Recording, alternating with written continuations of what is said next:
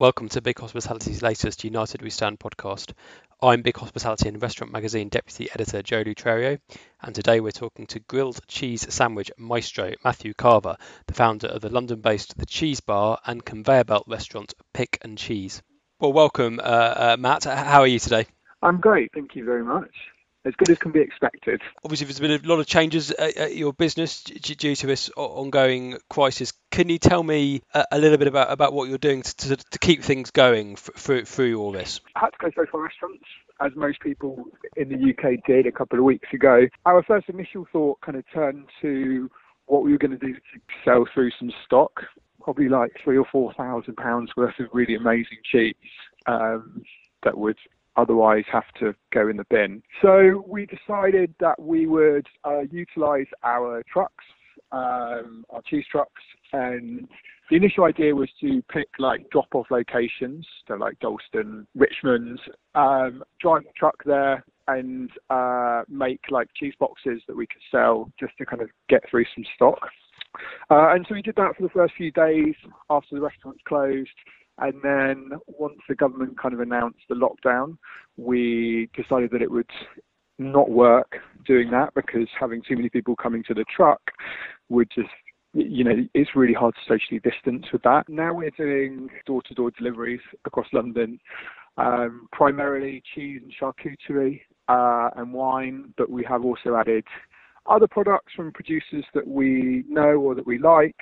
So now we do coffee, chocolate, honey. I suppose all the kind of things I'd want if I was self-isolating.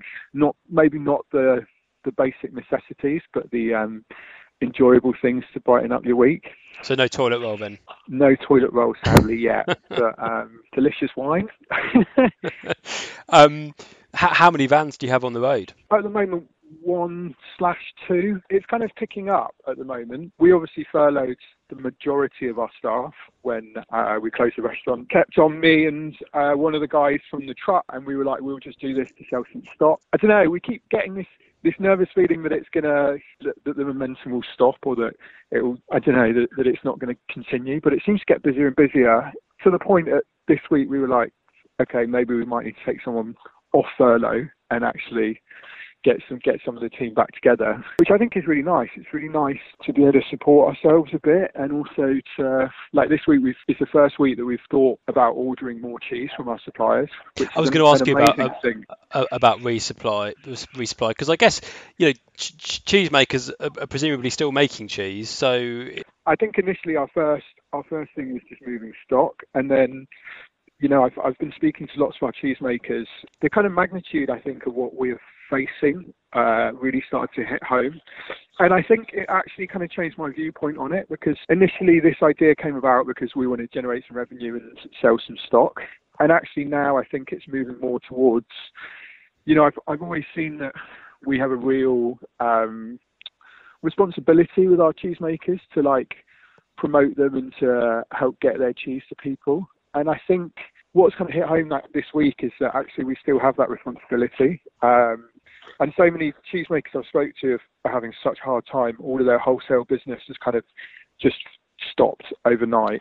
Right, I see. So the sort of specialist cheese place that mostly sold to restaurants rather than retail would be struggling. Is that what you're saying? Yeah, we buy all of our cheese direct, and I think cheesemakers are really good at making cheese, but I think a lot of them have never really been that fussed about like being the salesperson, and selling to the public. And so especially kind of, the more like soft cheese makers, they're really struggling because they're sat on, tons of cheese that has, maybe a month window of opportunity to sell. If you're looking at people like Stilton producers and cheddar producers, they can sit on stock for a few months and it's not really it's not like it's gonna spoil. So this week we've actually reordered some soft cheeses, pushed on to like try and make this as good as we can to try and help our cheesemakers through this and keep trying to give them an outlet to sell their cheese. How many orders are you getting out a day? Busiest day so far, we've had about 80 orders. Wow. Which proved to be a bit of a logistical nightmare, but it's kind of a different world, doorstep delivery. Suddenly getting a lot of empathy for DPDs of this world, having to find people's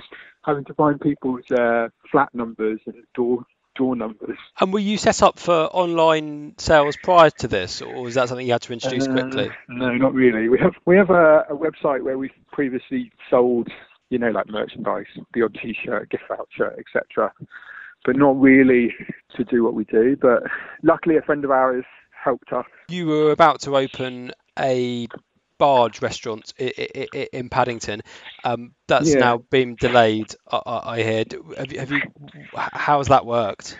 We were fairly lucky in that it was still, a month off opening, 6 weeks off opening.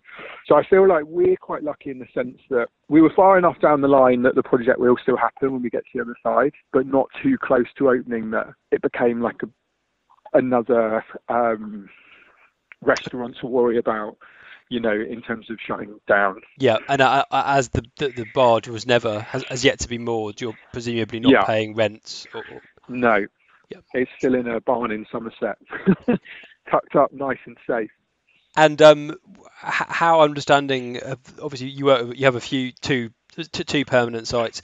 How understanding of your landlords been? What sort of deals have you been able to make? I actually think both of our landlords have actually been really amazing in the situation. Come to market, suspended rent pretty much immediately, which is that's the best thing you can hope for, I suppose. And Seven Dials have done the same. And that, it takes such a weight off an operator.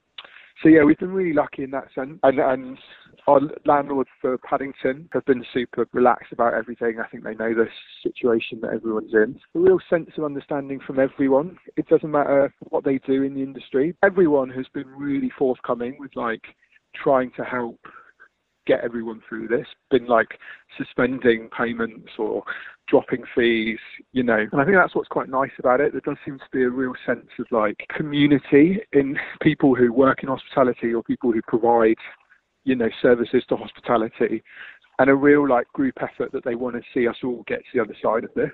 Absolutely, I think we've seen that as well. I mean, it's just common sense, though, isn't it? I mean, if they want industry to be here when this is all over, then they need to be accommodating where they can. It's a real character showing thing, isn't it? It shows people's thoughts and how much they value your business and the community. And it's been nice. Yeah, it's not been. I don't think it's been as hard as I maybe initially thought in the few days when it was all kind of turmoil and closing restaurants and crisis. That first week, I think it was the 14th of March or whatever, when restaurants started closing and Boris kindly said, don't go to restaurants. I think that week was horrendous for everyone, and there was so much panic in the air. Not just in restaurants, but in the general public. And I think this week I felt like everyone is getting into a bit more of a routine with this lockdown, and the people who are still operating and operating delivery things seem to be finding their rhythm a little bit. There feels a bit more positivity in the air, I think. Well, I think that's a really nice positive note to end on. Thank you so much for joining us, Matt, and of course, best of luck with everything. No worries. Thank you very much for having me.